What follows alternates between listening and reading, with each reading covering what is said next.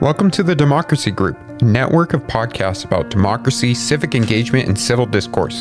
In this feed, you will find a sampling of episodes from our podcast in the Democracy Group, as well as recordings from our events. If you enjoyed this podcast, then please visit democracygroup.org to find more like this. Now let's get to our featured episode. Everyone has an opinion about social media. Yeah, you remember 15 years ago or so in the early days of Facebook and Twitter, most people had a really positive view of social media. They were reconnecting with friends and seeing family pictures. It was opening up new sources of information. So I think we all thought of this as generally a good thing. But now, many of us blame social media for a lot of things that have gone wrong in recent years. But are they right? We'll complicate the narrative with Chris Bail.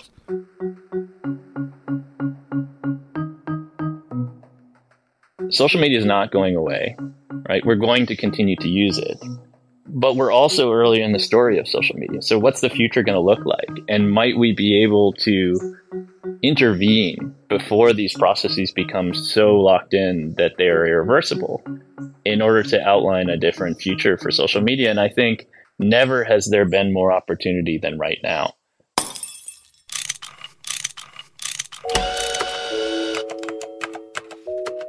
Our show is about fixes. Yeah, how to make the world a better place. How do we fix it? How do we fix it?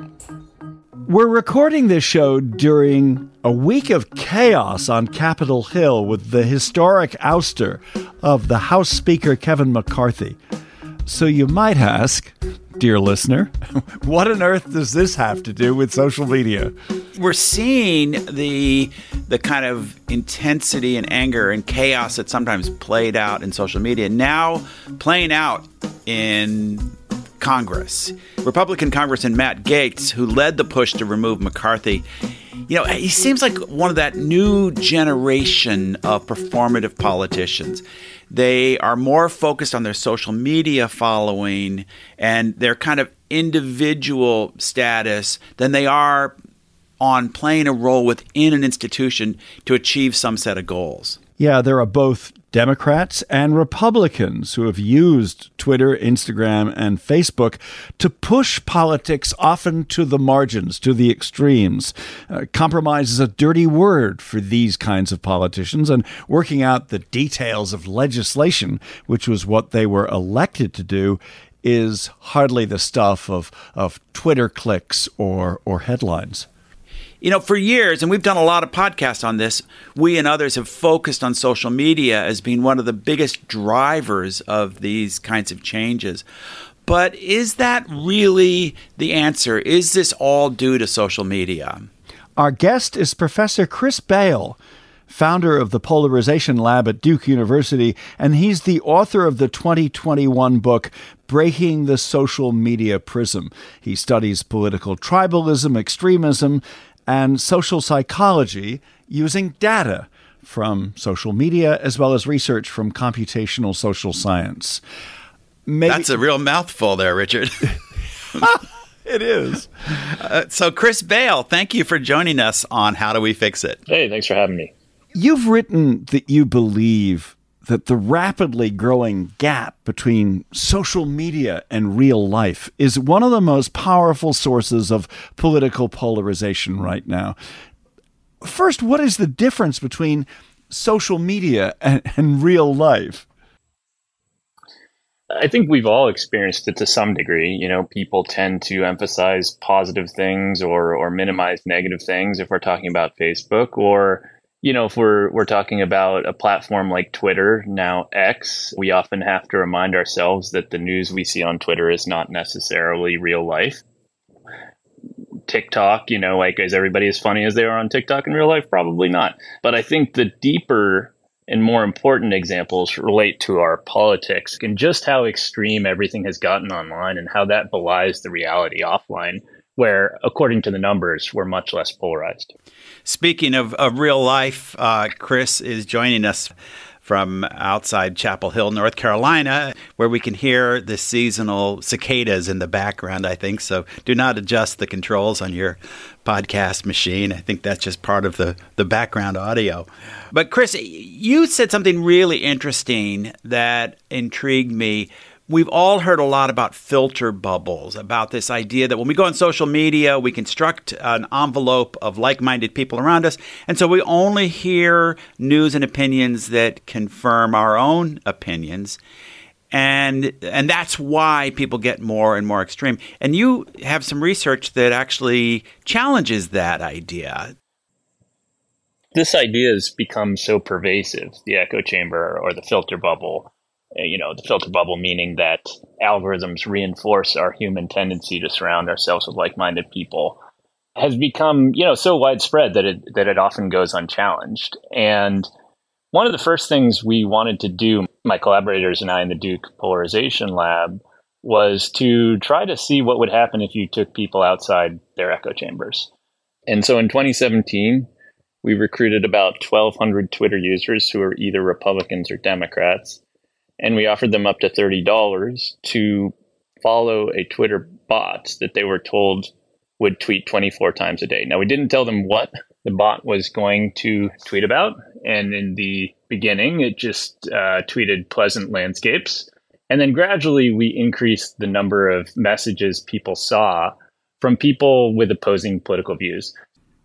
And what happened? Yeah, so what we expected to see, and I think what most people expected would happen, is that those people who were exposed to the other side would gradually begin to moderate their views, or they might realize at least that there's two sides to every story. And instead, we saw very little evidence of moderation. In fact, we saw the opposite. Most people, particularly Republicans, became more entrenched in their pre-existing views when we took them outside their echo chamber. So this means that if we are exposed to uncomfortable ideas, we don't necessarily moderate our opinions or become more reasonable?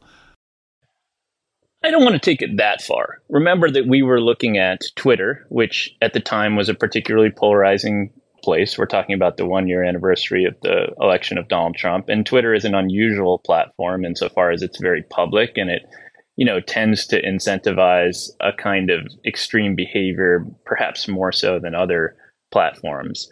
And remember also that we're exposing people to relatively high profile, what you might call elite accounts, right? These are things like politicians and journalists.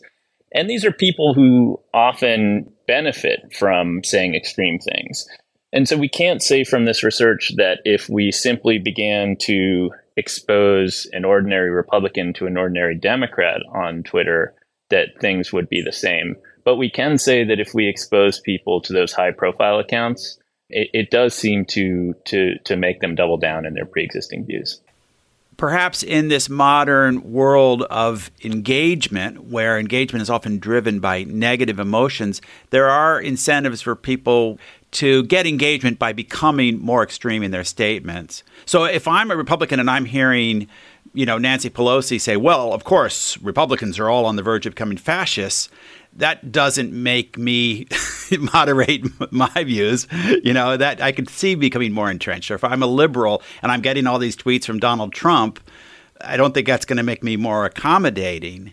So do you think the fact that these are high-profile people, that high-profile people in this period were maybe more extreme in their statements than they would have been in other eras? What do you think of this idea? Does that have something to do with the results you found? I think it's part of it. Now, we didn't select for people who were particularly polarizing. So people didn't usually see someone as partisan as a Rand Paul on the right or a Alexandria Ocasio-Cortez on the left. In fact, most people were exposed to more moderate opinion leaders. However, when we went to talk to these people, so after we did this experiment, we went and interviewed a very large group of people who repeated the experiment a year later. And what we learned there was that people don't sort of calmly and deliberately consider the opposing views of let's say you're a Democrat, a David Brooks on the right, a sort of center-right, very amenable to a lot of liberal ideas. David Brooks' messages in a news feed are quickly overshadowed by whatever Ted Cruz said that day or whatever Donald Trump said that day. So I do think that part of it is sensational emotional content. But it's also true that, we were feeding people more moderate content, and that didn't seem to help very much. Let's talk about how social media distorts the political landscape. Your book is called Breaking the Social Media Prism. Why is social media a prism? Well, I think to answer this question, we have to scrutinize why we use social media in the first place. If you log on to Twitter or Facebook or now Threads, I would submit you are probably not going to observe a cool, rational competition of ideas. I would argue you're going to observe a competition of identities. It's really not about convincing anyone. In fact, when we started to talk to people about why they use social media in this experiment, we learned that almost no one thinks they're going to change anybody else's mind. And yet they spend hours, in many cases each day, engaging in sort of partisan warfare online. And so the interesting question, I think, is why? And I think the answer is that really social media is about status. It's about, winning and taking down the other side and impressing your friends. And if you take that as your point of departure, right, it makes sense that the people who are going to get the most attention are the people who say the most extreme things, that push the boundaries. The problem is that when those people get signals from other people, right, when they get a like or a new follower for saying something perhaps increasingly extreme, they wrongly understand that as a signal from society, everyone, about what's good or what's bad. When in reality, a tiny fraction of all social media users, about 6% of all Twitter users, generate about 76% of all content about politics. Those people are the most extreme people on social media.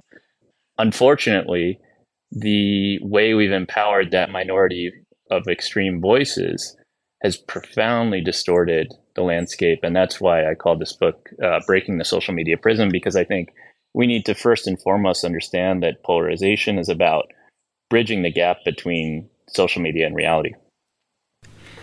You mentioned in your book a concept of the looking glass self.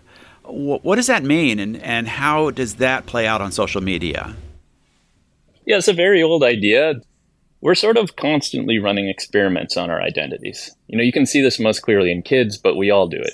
Each day we wake up, we present a version of ourselves to others, and then we observe in our social environment what identity sort of seems to work, what gives us a sense of status, what other people seem to like, and so on and so forth.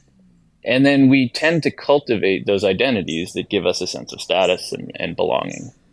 Problem is, we very often misunderstand the reactions of others, and we very often wind up pursuing identities that are, let's just say, imperfect, or in the case of modern social media, particularly extreme. You can sort of crudely break social media users into two categories. You have these sort of extreme folks, and then you have the much more prominent, although less visible, moderates on social media. For a moderate, let's say, you've got a happy life, you've got a nice job, maybe you've got kids. Talking about politics is sort of all cost, no benefit, right? It's a liability.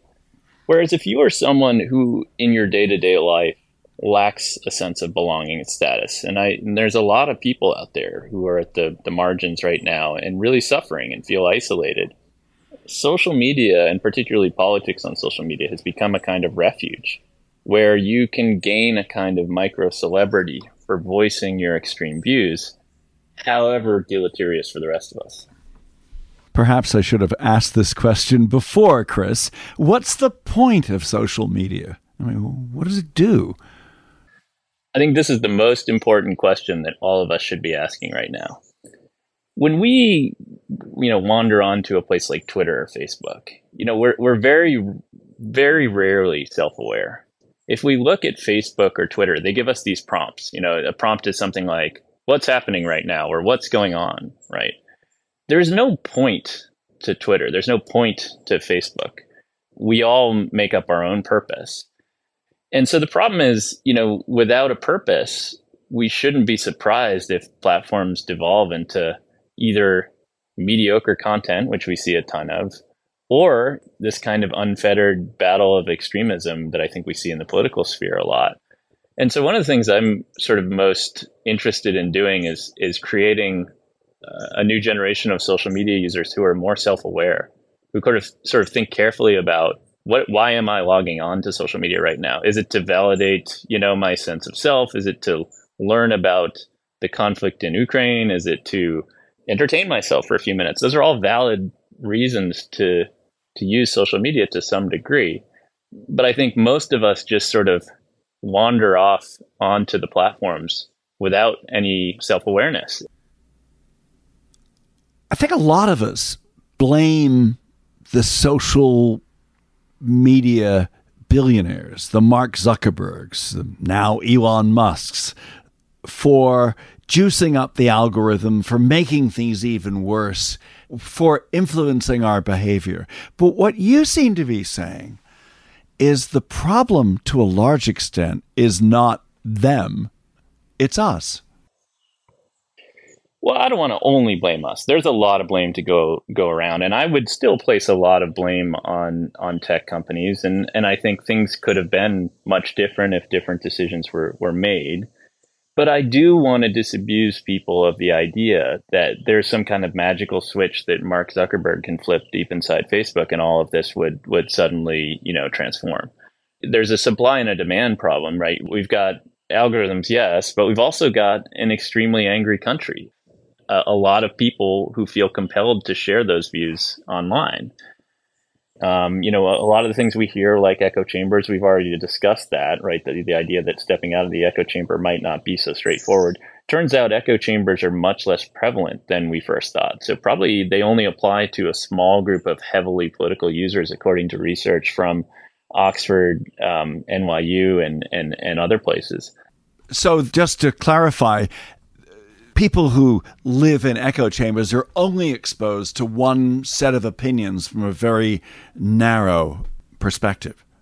Yeah, and part of the reason for that is because most people just don't follow politics at all. Most people are on social media to talk about sports or video games. And so there's really only a small minority of people who really get into it on politics. They happen to be extremely vocal. And so we misunderstand them as a huge part of social media, but they're actually a very small part of it. And there's also been some research on the limited impacts of algorithms on political beliefs.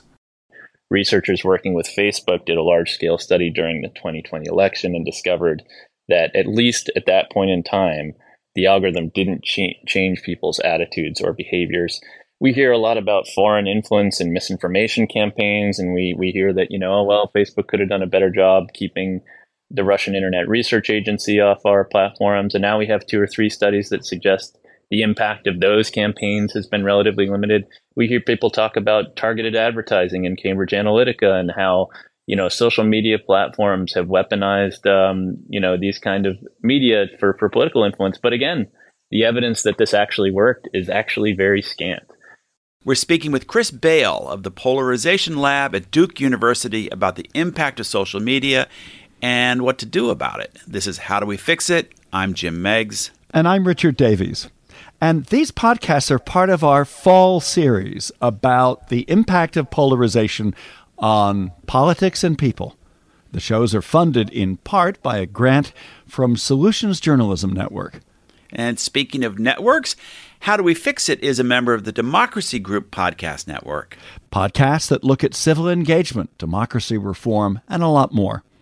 Learn more at democracygroup.org. Trying to grab all the groceries in one trip? Oof, not how you would have done that. Sometimes less is more. Like when you drive less and save with the USAA annual mileage discount. USAA. Get a quote today. Head into Randall's for great deals throughout the store. This week at Randall's, get fresh pork butt roast for $1.29 per pound and Kellogg's Kid Cereal, Nature's Own Bread, and Pop-Tarts for only $1.99 each. Visit Randalls.com or head in store for more deals.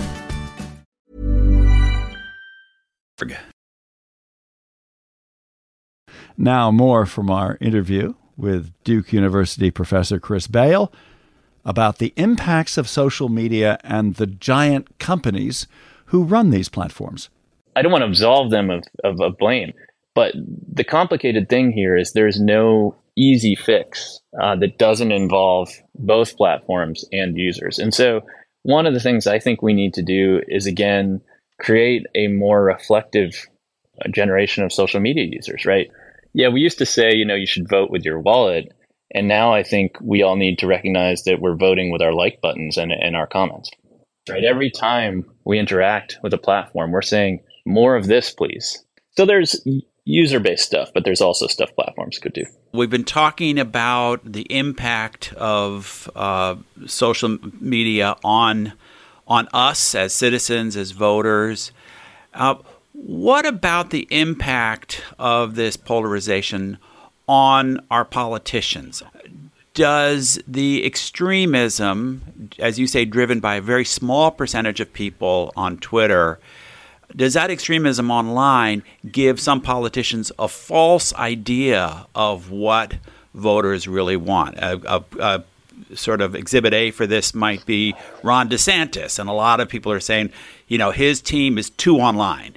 A lot of the anti-woke stuff is reflective of a pretty small group of people on Twitter, and yet they sometimes talk as if that's the entire Republican base. I think you could say the flip side on the left, that obsession, say, with trans issues might be very, very motivating for a small minority, but barely on the radar of a lot of less involved Democratic voters. So what do you think of this idea? Are our politicians getting a skewed idea of what the public thinks and what they want?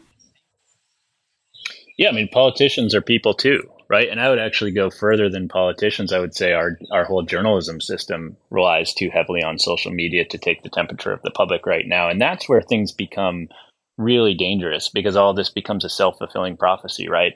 If a Washington Post journalist spends 30 minutes reading Twitter about the reaction to a presidential debate, right, and then says, oh, well, Ron DeSantis must have really screwed up because the 30 people that were, highest up in my newsfeed said so, right? Like, obviously, this is not an objective empirical poll of the American public.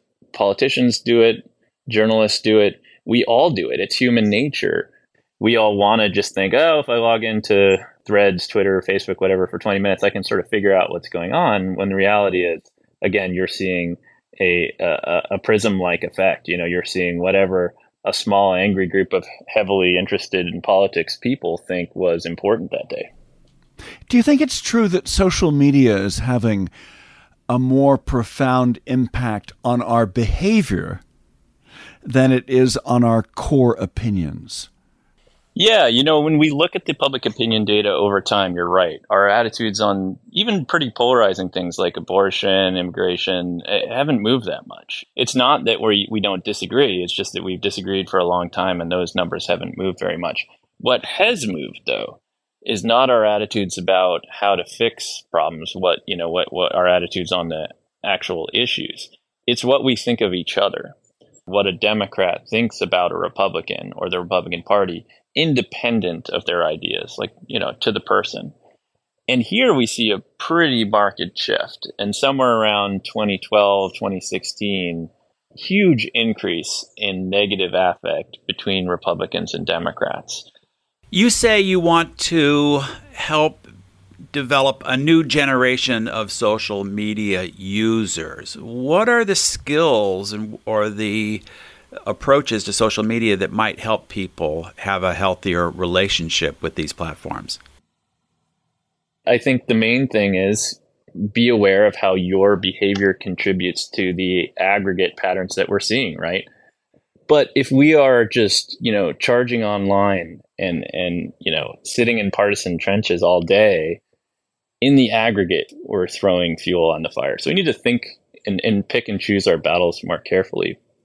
I think also we need to think about what kind of behavior we want to reward, right? Do we want to reward the person who takes down the other side in a sarcastic way? Or do we want to reward the person who says something that creates a reasonable compromise? That's a very foreign idea on social media right now, right? Like not many people think, oh, I'm going to go online and find the person who came up with the compromise, right? It's sort of a foreign idea, but it doesn't have to be that way. one of the reasons that things are that way is that we've rewarded engagement, right? We've rewarded posts that generate a lot of likes or comments and inside every social media company. But to the extent that most of these companies have an advertising model, the goal is to go viral, right? The goal is to push things as far to as many people as possible. But there are other models. Several years ago, we worked with Twitter in my lab to develop something we called a bridging algorithm. And the idea here is that instead of pushing the polarizing but engaging stuff that currently gets pushed, what if you could identify posts that both, in the US anyways, Republicans and Democrats both like or seem to appreciate? And what if you could use that to incentivize more bridging, more compromise and consensus? One really neat thing Twitter did prior to the acquisition by Elon Musk was to implement this algorithm that we designed as part of its crowdsourced misinformation detection program called Birdwatch. And what they discovered is if they boosted messages that were consensus building, it resulted in a 25 to 35% decrease in the sharing of misinformation on the platform. So there are real solutions. Facebook spends $1 billion a year on content moderation. If you can cut down that negative content by 25 to 35%, you're saving Facebook $250 million, right? That gets the C-suite's attention. You know, there's new ways we can use AI to nudge people to engage in more productive conversations. For example, some of the new research we're doing. There's a lot that we can do, but it's going to require effort by both users and the platforms themselves. Chris, are you optimistic? I mean, I'm optimistic because I teach young people, right? I teach Duke students who are brilliant and they are online all the time. And I think a lot of people who are older tend to look on that generation and just be like, oh, you're missing out. You know, you're not having the genuine social connections that we did, or you're being distracted. And when I talk to young people, I see that social media actually, at least among Duke students, and that's an important caveat, seems to have an overall positive effect, or at least they perceive it to have a positive effect on their lives. They're not unaware of the problems. They know more about misinformation than their parents, believe me. And in fact, we actually have data points on this. The people most likely to share fake news are those over 60. So these folks know how social media works. They've thought carefully. They grew up with it, right? They've had painful experiences. Maybe they've been bullied. They've had these experiences, but they also have so many positive experiences, and those just get completely left out of the story of social media right now, right? We're all deeply concerned, and rightly, about extremism, misinformation, all sorts of, now AI is a whole new threat, and it's going to be super scary to see how that plays out in the next election. But there's also a lot of good stuff that happens on social media, and we forget that. I think we've almost overcorrected. And so the interesting question to me is, how can we redesign social media in a way that it would incentivize more pro-social behavior? For everything that I might not like about a site like Twitter, it has for years allowed me to stay connected to a community of scientists that I would have never met in person. And I think that's true for so many people from so many different fields. And so, the big question for me is, social media is not going away, right? We're going to continue to use it.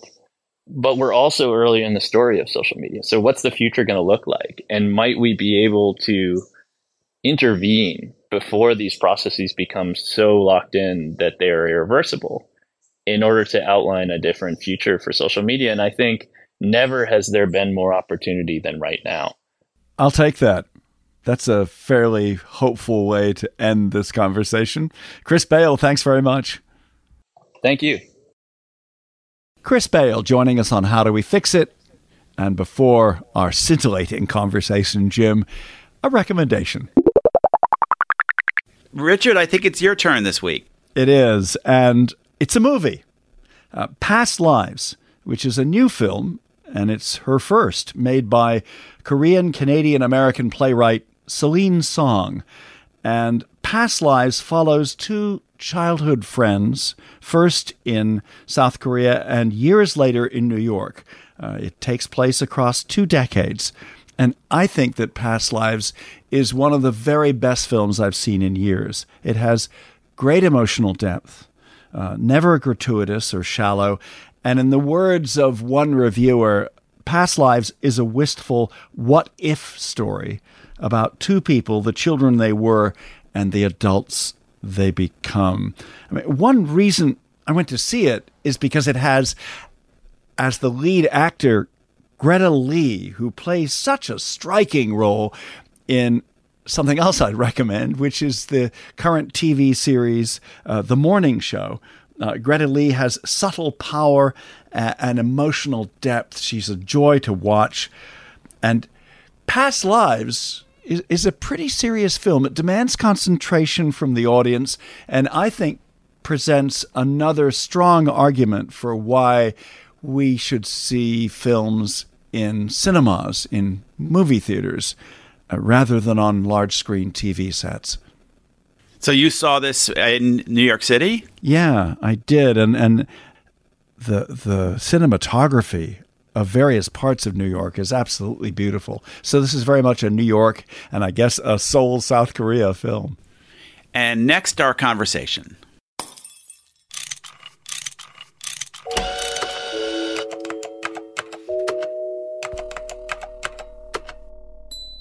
My takeaway is there's a great deal more that we don't know than we do when it comes to social media's impact on human behavior and even on political polarization, which is the subject of this series. Yeah, and these are very complex systems. You know, I've spent a lot of time studying industrial disasters and the space shuttle. And in that field, there's this, and not just in that field, there's this concept of emergent behaviors. You take this complicated system, you set it in motion, and sometimes it will do things that no one predicted, that weren't part of the model.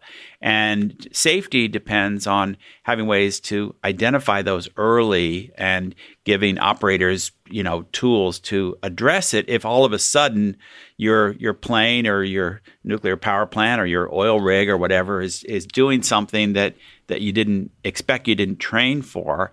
And I think that when you think about putting all these people together and interacting, in some ways it's the ultimate complex system. So we shouldn't be surprised that there's these emergent behaviors, these things that come up out of it that we didn't expect. And I think this kind of political extremism. And Chris says that we need to experiment with different potential fixes and do more research into how these systems or algorithms that are at the heart of social media actually impact people's political behavior. So what if we could pick flavors of algorithms, the warm and fuzzy version or the more intense contrarian version? It sure would be interesting to, as a user, to have access to see what happens if I set the settings in different ways to encourage different kinds of conversations. I love that idea. I know what you'd pick. You'd pick the contrarian. And I'd pick the warm and I'd pick the warm and fuzzy. You would definitely pick the warm and fuzzy. The thing about what I call contrarian, though, is like the smart contrarian. I love, for example, as you know, I love writers who come at questions from the liberal side with a skeptical view, like Ezra Klein or Matt Iglesias. Or he mentioned David Brooks, who comes at the conservative world from a perspective that's very, some would think, too quick to criticize conservative perspectives. But it shows refreshing open-mindedness that I like.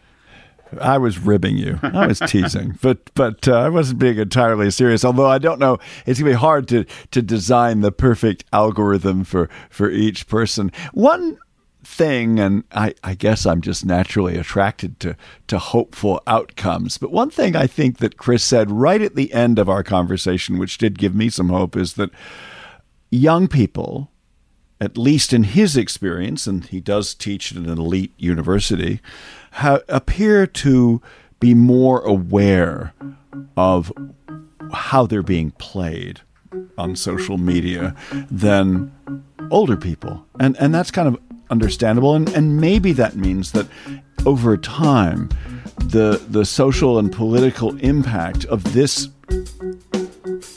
relatively new form of technology won't be as great as it is now. It's How Do We Fix It? Our producer's Miranda Schaefer, and we are a production of our little podcasting and media consulting firm, Davies Content. Thank you very much for listening. Thank you for listening to this episode from the Democracy Group. If you want more podcasts like this, then visit democracygroup.org. There you will find our events, topics, and a newsletter as well. So head on over to democracygroup.org.